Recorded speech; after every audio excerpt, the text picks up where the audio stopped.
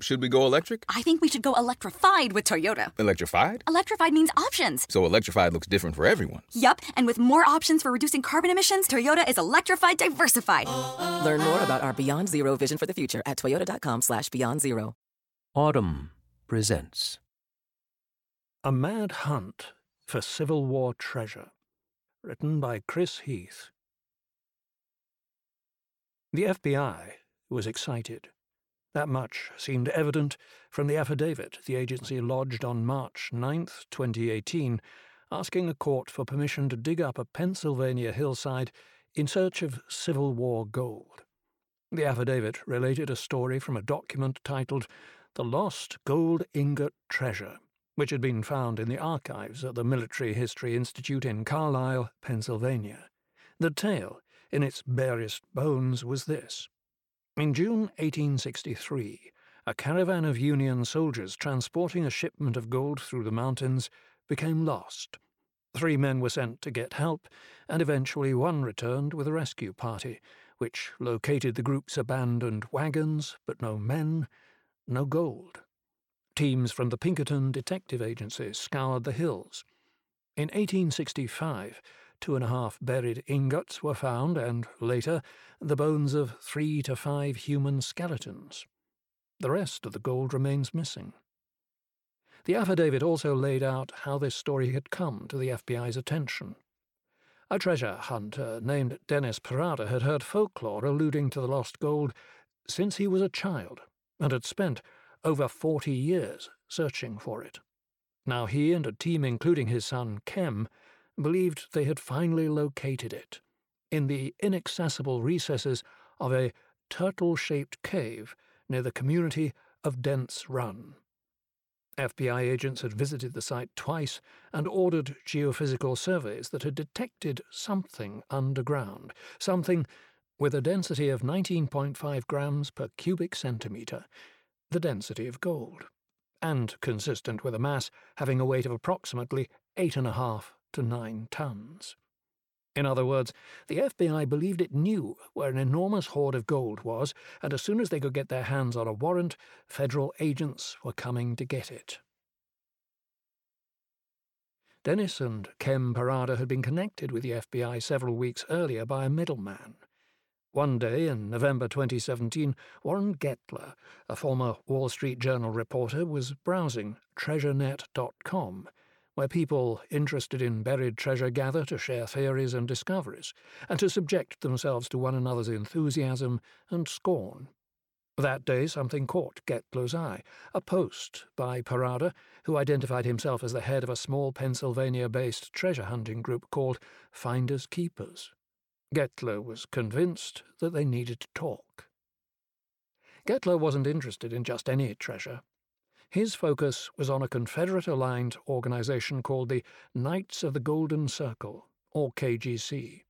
The existence of the KGC is an established part of Civil War history, but the depth of influence Gettler believes it had and its continued secret operation is not.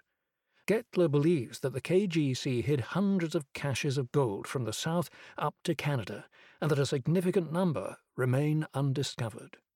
He co-wrote a book on this subject, published by Simon & Schuster, Rebel Gold, One Man's Quest to Crack the Code Behind the Secret Treasure of the Confederacy. Since then, he has continued to look for evidence, and in the Dent's Run story he thought he could spot clues and symbols that, to those who knew how to read them, were telltale signs of KGC involvement. Dennis says that he was skeptical when Gettler approached him. He'd never heard of the KGC. "We're thinking this guy was a nut job," he told me. "I don't know what the hell he's talking about. I don't believe in this shit." Still, the men kept speaking and soon found common ground. Dennis explained to Gettler the impasse that Finders Keepers had reached. The gold they believed they had located was on state land, so they needed the cooperation of Pennsylvania's Department of Conservation and Natural Resources, DCNR, to act further. But DCNR and the Paradas had a long, complicated history and were currently at loggerheads. There was, however, a possible way forward. If the gold could be shown to have been federal property, as the narrative in the historical documentation seemed to suggest, then the FBI could step in and claim it for the United States government. So far, Dennis had failed to get the federal authorities interested. Gettler offered to handle that. In Kem's telling, it happened like magic. "Mr. Gettler says, 'Give me a day or two, I'll have you in the FBI office,'" Kem recalls. Sure enough, within a day or two he calls back, "I got you in the FBI office headquarters, a meeting." And we're like, holy shit. On Friday, January 26, 2018, the Paradas walked with Gettler into the United States Attorney's office in Philadelphia. They met with Assistant U.S. Attorney K.T. Newton and two agents from the FBI's art crime team, Jake Archer and Sarah Cardone. The following account of the meeting and of their subsequent talks with the FBI is based on the treasure hunters' descriptions. The FBI declined multiple requests to comment on the details of these interactions. The treasure hunters had a hard time reading the room. Their government hosts were attentive, but didn't necessarily seem receptive. There was one moment, however, that would later come to seem significant. Archer, they say, declared that, should gold be found, the government would of course be taking it, slamming his hand down on the table to emphasize his point. Dennis slammed down his hand too, and declared that they would be fighting for a finder's fee. At this, Dennis recalls, Archer responded, "Fair enough." Not long after, Archer called Dennis and made arrangements to visit the site the following Wednesday. The FBI team, Archer, Cardone, and 5 colleagues, arrived on Tuesday, and everyone had dinner together at a pub in DuBois. "It was jovial," recalls Gettler, who flew in from Washington, D.C. "We were so high. I believed that we were going to pull up this big KGC cache together." The next morning, January 31st, the 10 of them hiked up to a level piece of ground about 15 minutes above Dent's Run. This was the place. The FBI used a metal detector which indicated a 3 by 5 foot area of buried metal. The Paradas used their own ground-penetrating locator machine to demonstrate what they'd previously found at the site. "Got gold readings right off the bat," Kem recalls. "Everybody's yelling and screaming," Dennis says, "because it's solid gold." He told the FBI that, in his estimate, there must be 2.5 tons just below them.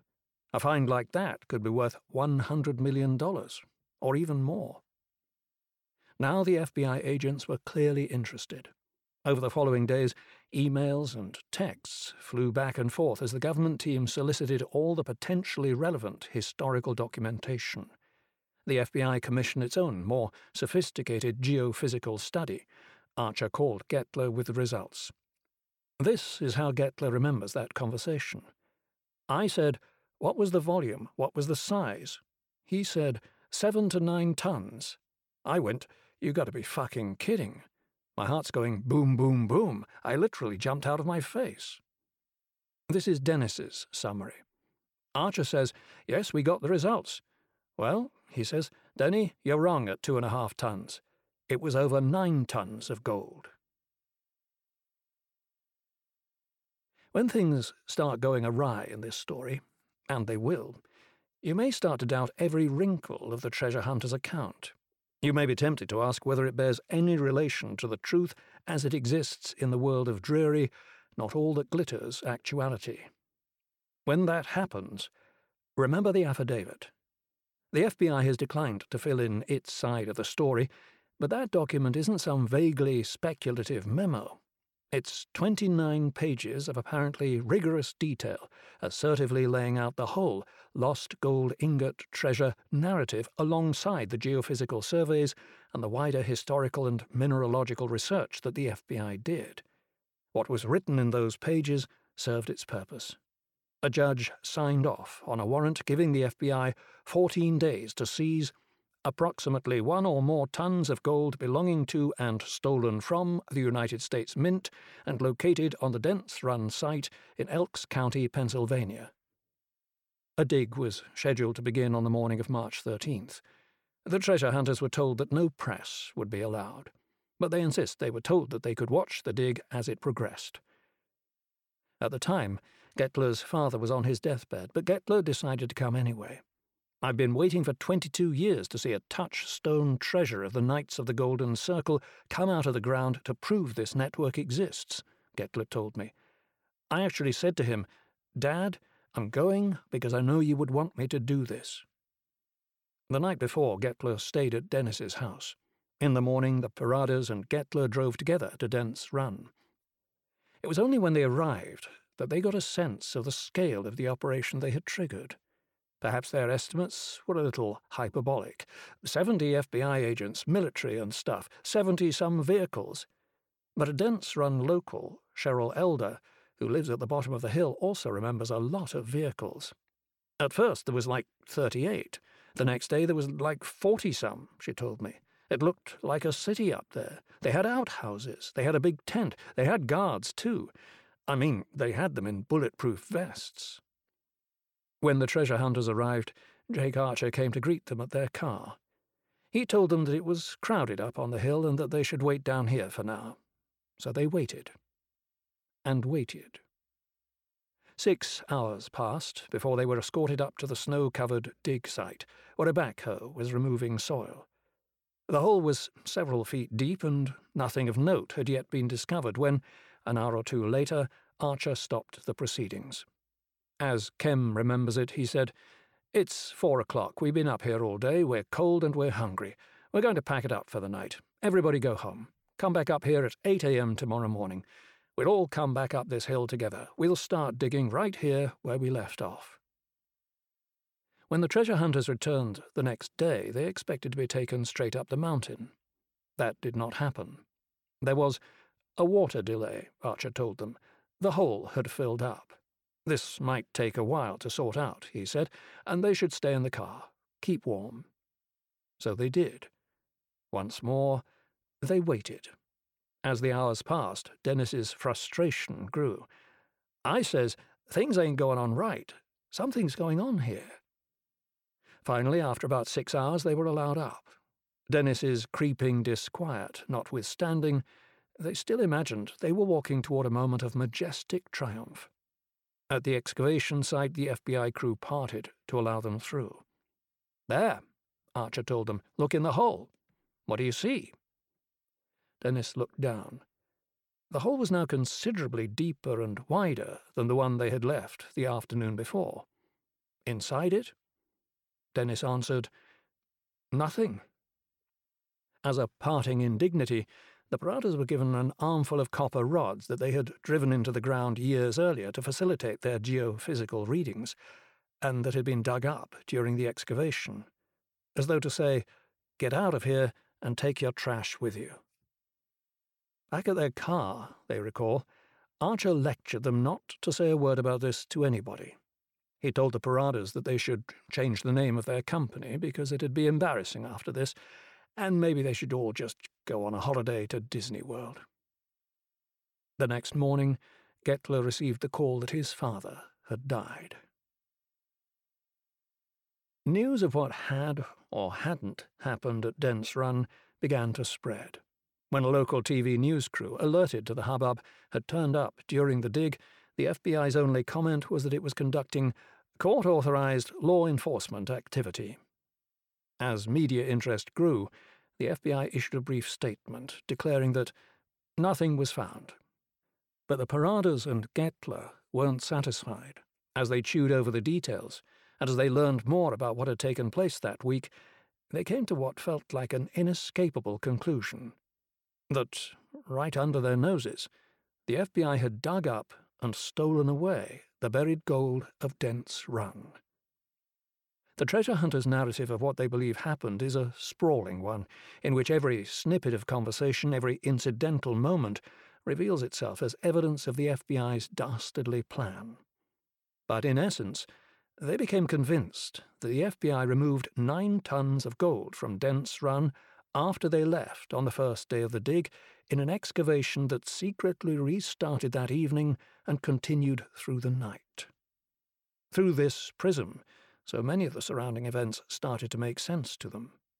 That was why, when they arrived at Dent's Run at 8:15 a.m. on the second day, 15 minutes behind schedule, Archer had seemed irritated.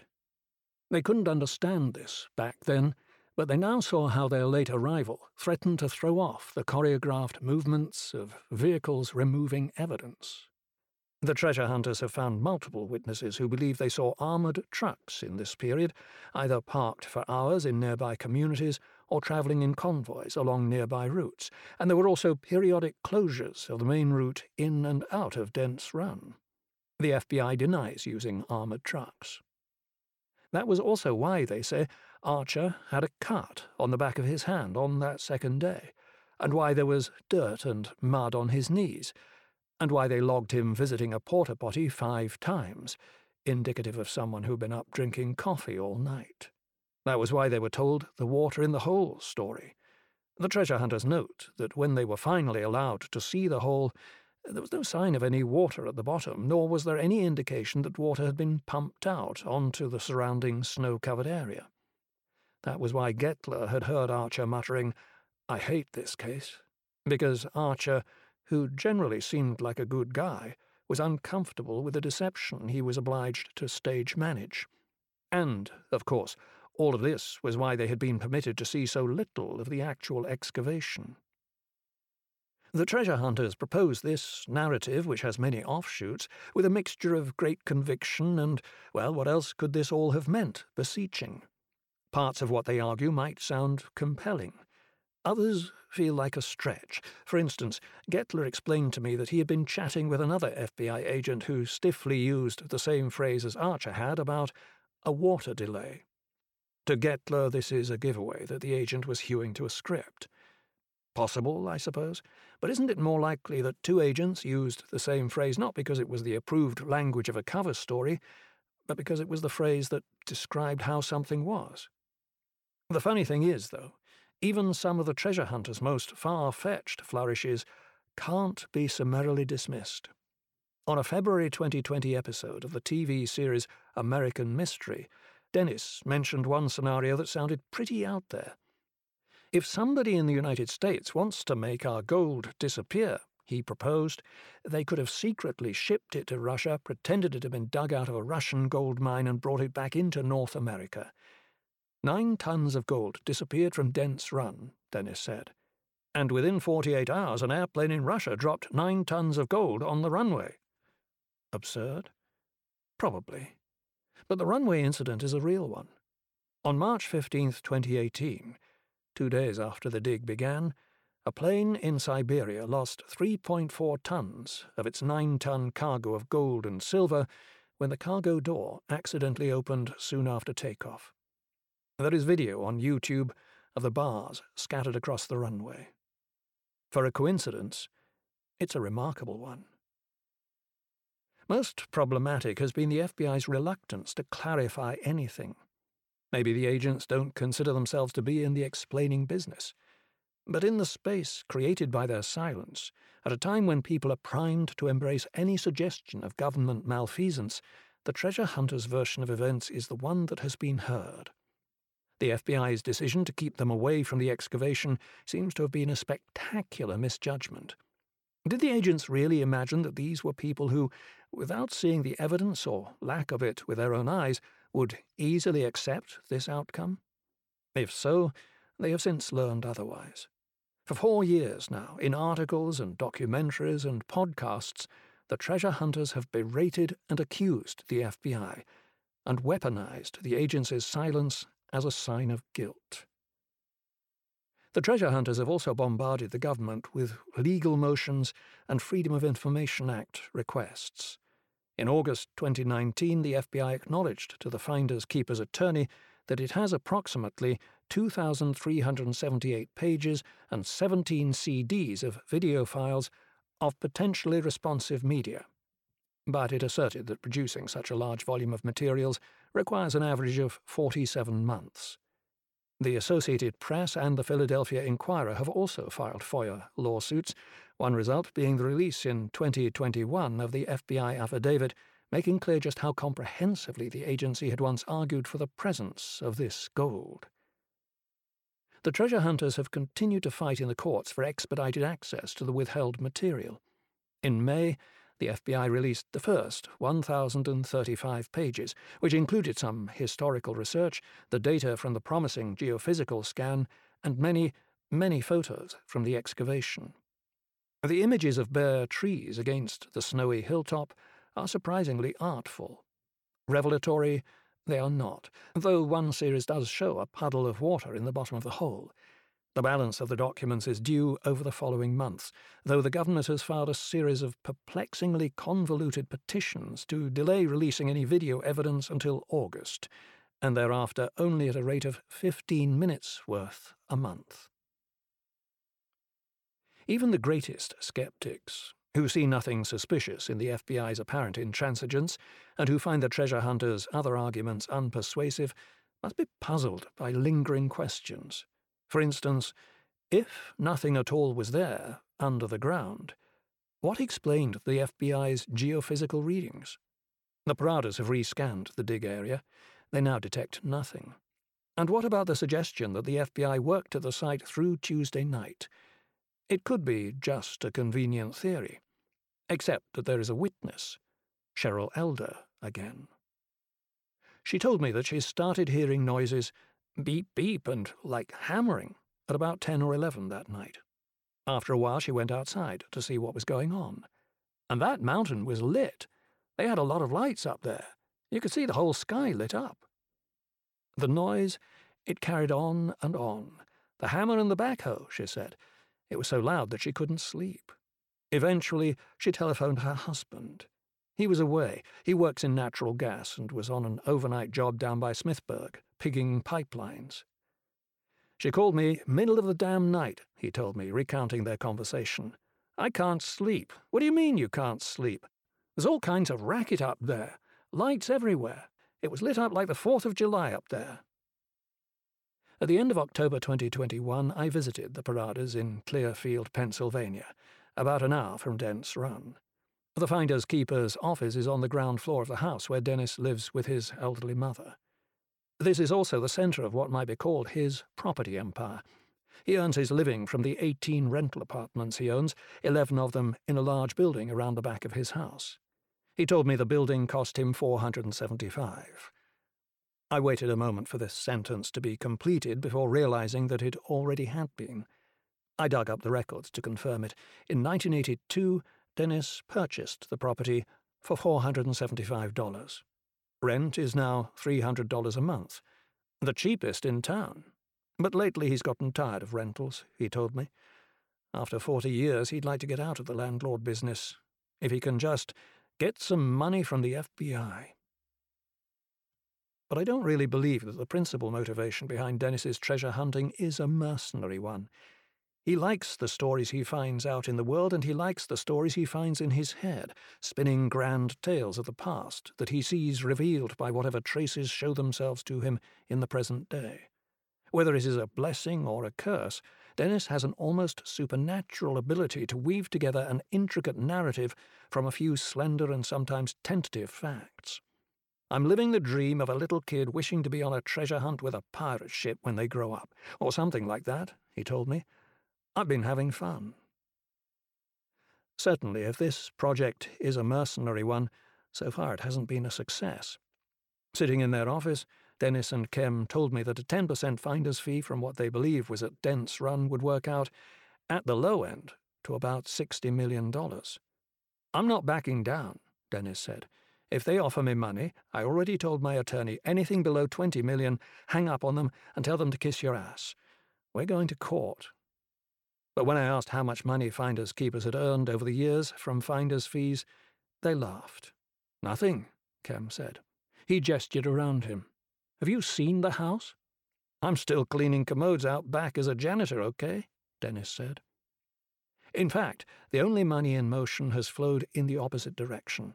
Over the years, Dennis reckons he has spent about $60,000 on the Dent's Run search, and plenty more on a location in Nova Scotia, where Finders Keepers believe they have detected a network of ancient tunnels. At Dent's Run, the money has mostly gone toward geophysical scans, equipment, legal fees, and hired labour. Finally, for Dennis, this is a fight about principle and honour, and who will get the last word. I want to get my credibility back, he told me. "I have a lot of friends who laugh at me. They go, 'Oh, Denny, did you find any gold this week? How are you and the FBI doing?' Laughing at my back." Now he says he'll do whatever it takes to get the truth out. I'm going to find out what the hell the FBI did, and I'm going to expose it to the world. On my third day in town, we drove to Dent's Run.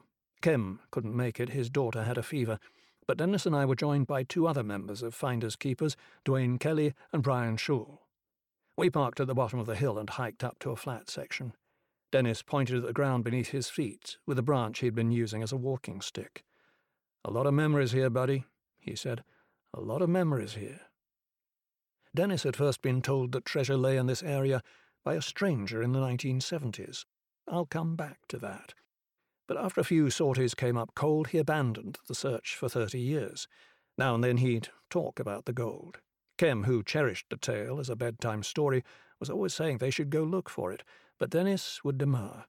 There were rattlesnakes and copperheads. There might be abandoned mine shafts.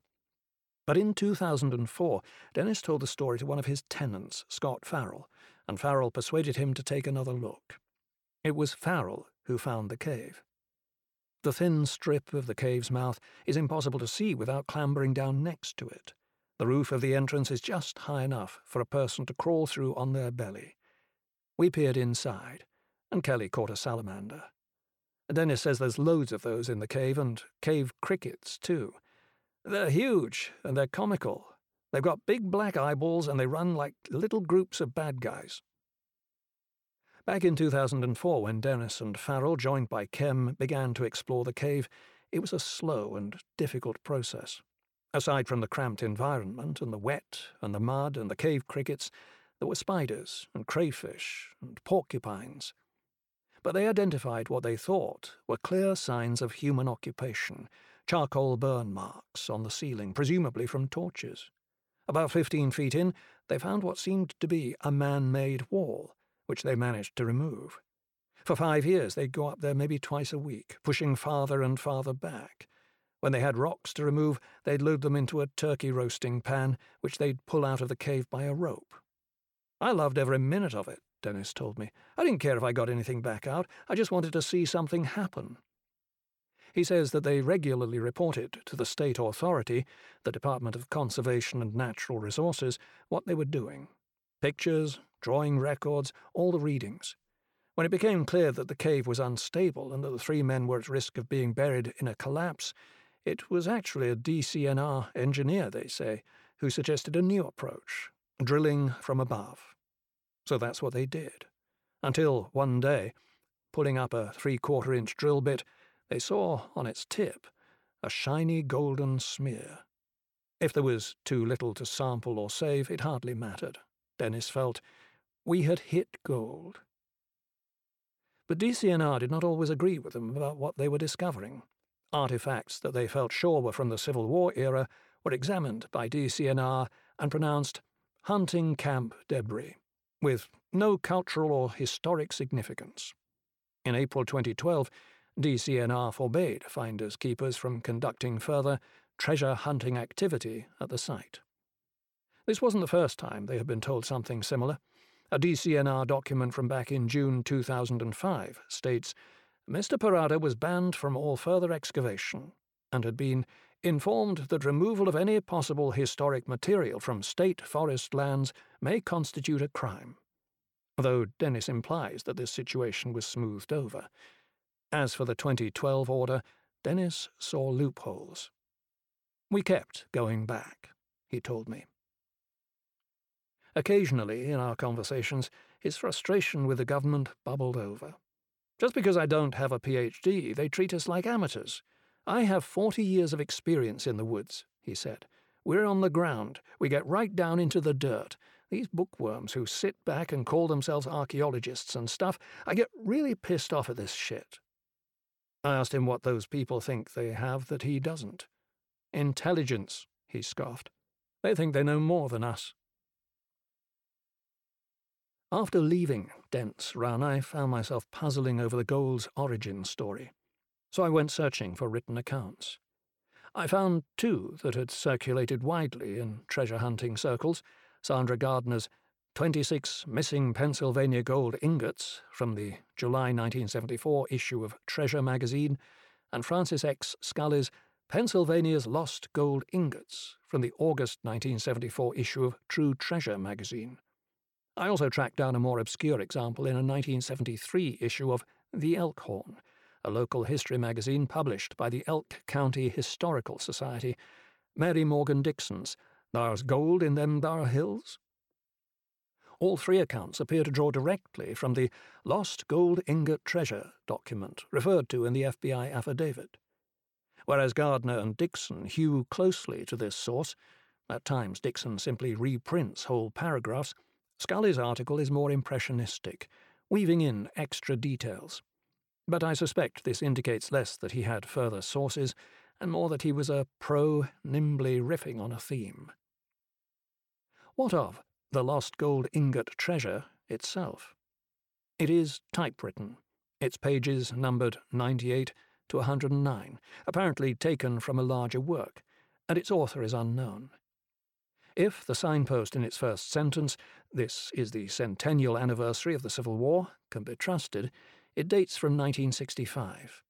In its descriptions of the Union soldiers' mission, how on their way toward Pittsburgh to rendezvous with a steamboat called the River Queen, the soldiers and two wagons secretly loaded with 26 ingots of gold disappeared somewhere in these mountains, the document is an impressively and puzzlingly rich account. How, 102 years after the events described, did such knowledge spring forth? The document mentions two first-hand testimonies: a written account of the journey that its leader, Castleton, gave to a man named Connors, conveniently the group's only survivor, and an inquest statement given by Connors. It also alludes to a series of investigations in the years that followed. But nobody has turned up these documents, or any previous reference to them, or any earlier accounts of the lost gold itself. I have looked and looked, but I have unearthed no specific reference to the story in the 100 years before the lost gold ingot treasure. Search for mentions of Dent's Run before the 1960s, and you'll find a lot about mining and fishing, a certain amount about botany, and the unverified tale of the time, in 1882, when a local resident named Fred Murray is supposed to have seen, passing overhead, a flock of buzzard-like birds with wingspans of more than 16 feet. But about gold in them thar hills? Nothing. What about the local folklore? The tales of lost gold that have been the talk of Dent's Run for as long as anyone can remember. Cheryl Elder told me, "I used to sit at the bar and they'd talk about the gold, the old-timers." Garrett Oshie, who lives in a Dent's Run house that his parents bought back in 1942, remembers reading about the gold in the Pittsburgh Post-Gazette when he was 18. The thing is, these old-timers' memories aren't so very old. Oshie was 18 in 1967. Elder is about a decade younger. Nothing in their accounts undermines the possibility that the legend of Dent's Run emerged, fully formed, in 1965. Furthermore, the provenance of the lost gold ingot treasure is murkier than the FBI affidavit suggests. It did technically come from the archives of the Army Heritage and Education Center at the Military History Institute in Carlisle, Pennsylvania. Dennis obtained a photocopy of the document in 2008 from that institute's retired historical reference chief, John Slonaker, but that implies a credibility it may not have. "What I can tell you is very little," Slonaker told me when I called him. "Not that I don't remember, but that I never did know very much. We would occasionally get queries from treasure hunters looking for official documents, and we never found any in the War Department records. But over the years, as these queries mounted, I began to keep a file of the information that people would send me. They would say, 'Here's some evidence I found. What can you do to add to that, or to corroborate?' And so I would just keep that evidence that they sent in a file marked Lost Treasure or something like that. That, he said, is where any document he sent Dennis came from. I can't tell you the source of any of those documents other than that patrons, people directing the inquiries to us over the years, would sometimes send us material. We just collected it, It doesn't come from the Army's archive. Warren Gettler has his own idea about the origins of the lost gold ingot treasure. He has never believed that it's a literal historical document. He thinks it's a waybill, a symbolic tale crafted by the Knights of the Golden Circle, one that intertwines facts with references to KGC motifs like copperheads, northerners sympathetic to the south, and tree markings. The names of soldiers in the story, Castleton and O'Rourke, supposedly represent units within the KGC, castles and rooks. All of these are clues that will direct those in the know to the hidden gold, banked to finance the KGC's agenda, which was, at least originally, the creation of an alliance of slave-owning territories that would include areas in Mexico and elsewhere. But surely the central mystery remains. Whether the document is a real historical narrative or a coded waybill, how and why did this story surface in the 1960s, and where had the information on which it was based been hidden for the previous 100 years? When trying to assess what to believe, some people may want to take into account the story of how Dennis Parada came to be searching for gold at Dent's Run to begin with. It was 1974. Parada was 22. He sold furniture at a department store, W.T. Grant, where the big impress the customers stunt was to shoot an arrow into a sofa to prove how durable the fabric was. Sometimes management would hold more formal events to entice shoppers. On this particular day there was a demonstration by a man billed as Professor Michael G. Malley, an expert in extrasensory perception. This was, Dennis insists, of minimal interest to him. What a bunch of bullshit. During a break, though, Malley sat down with Dennis and some of his co-workers. Somebody happened to have a copy of the 1974 Treasure magazine with the Sandra Gardner story. A mistake in the FBI affidavit. Dennis had not heard the lost gold story since he was a child. This day was the first he learned of it. Someone asked Malley if he could do treasure hunts, and suggested he look at Gardner's article. Malley appeared to speed-read it, entered a kind of trance, and started talking in voices that were not his own. At least 3 different voices, Dennis recalls. It was the soldiers talking about their experience, something like that. They're hungry, lost, I don't know. It's about 10-15 minutes I'm hearing all this, thinking, bullshit, bullshit. Then Malley asked for an atlas that was sitting on the table, and for a pen. With the atlas open to the general area described in Gardner's article, Malley looked upward, eyes to the ceiling, as he brought the pen down onto the page. The pen hit, Dennis says, and he looked right at me. And he goes, Denny, I don't know how he knew my name. He goes, Denny, I want you to go to this spot. And it was Dent's Run. Malley instructed him to gather 5 dirt samples. He was to scoop the dirt up with a wooden spoon and keep each sample in a plastic container.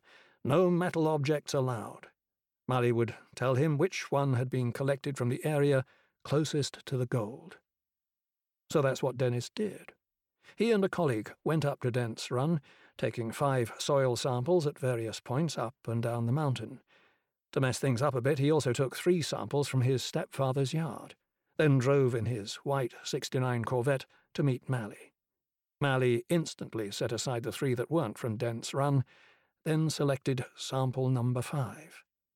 Malley said to look for a cave within 500 feet of where this soil had been taken.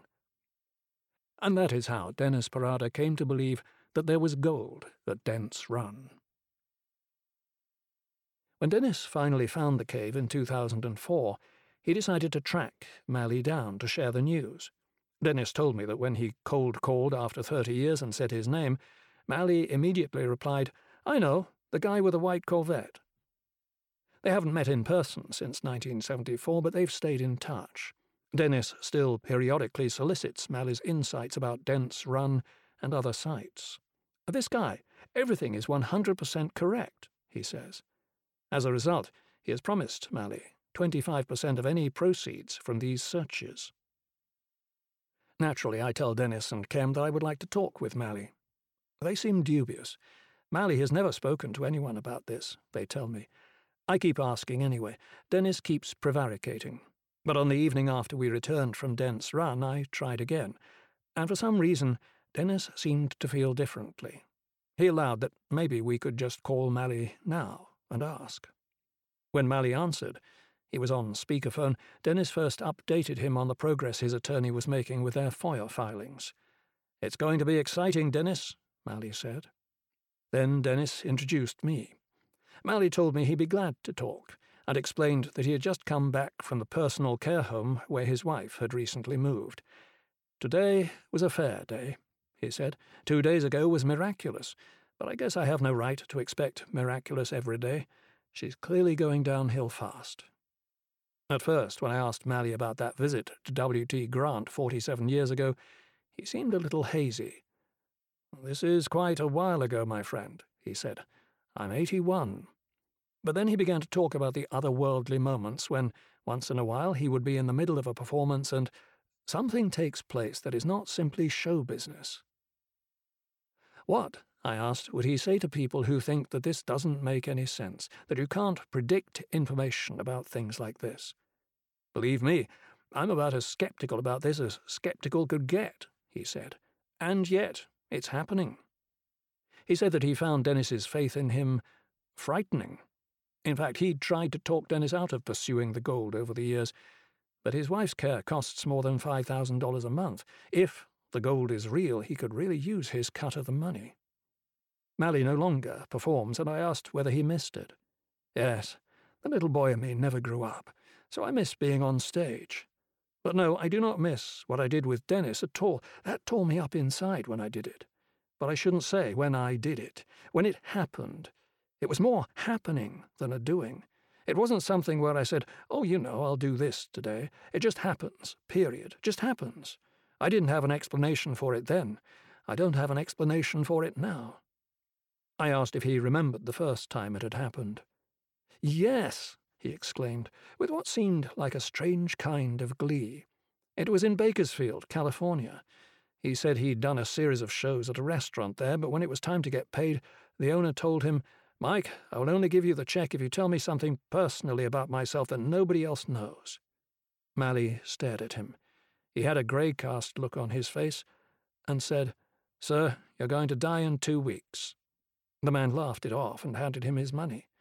But 6 months later, when he went by the restaurant again, he was told that the owner was dead, beaten, pistol-whipped to death 2 weeks after you left. Mally said he was so shaken up that he couldn't eat for a week or more. "Nothing. I drank some liquid water, but that was it. I mean, that tore me up so bad I can't put it into words." Thinking back over this conversation, I was struck by how perfectly pitched Mike Mally's "Oh, shucks, I'm as skeptical as you are" slant was for a pair of ears like mine. It began to nag at me. Had I been expertly played by an 81-year-old psychic? I wanted to know more about who he was, the man at the beginning of it all, and over the next few days I tried to unearth what I could. Not much came readily to hand beyond a few newspaper interviews and advertisements for performances, mostly from the 1970s. In these he is usually referred to as either Michael G. Mally or Professor Michael G. Mally, though in the earliest, from the late 1960s, he is the Reverend Michael G. Mally, a Catholic priest of the Byzantine Rite.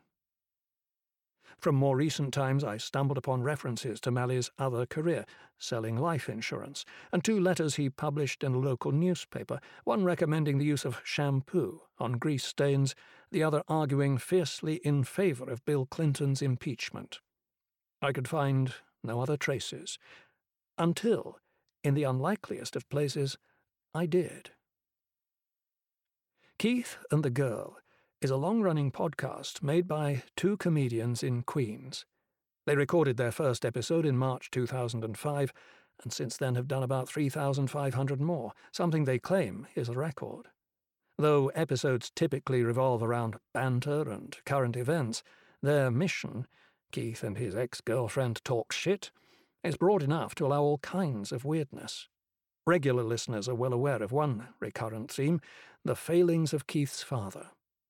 The portrait painted of this man is of a pompous blowhard and bully, a self-deluded manipulator, a lifelong fraud who has always talked big and achieved little. He's just so full of lies and garbage, Keith will say. Or, my dad is a psychopath, without any exaggeration. In a series of shows devoted solely to this subject, Daddy Issues, Keith's younger brother Ken joins in, hour after brutal hour. As you doubtless will have guessed, their father is Mike Malley. Dennis Parada's Mike Malley, the so-called psychic, almost never appears in Keith's accounts of his father's many schemes and forestalled careers, and when I called Keith, he seemed surprised to hear of the context in which I had spoken with his father. He had no memory of his dad even hinting at anything to do with treasure hunting.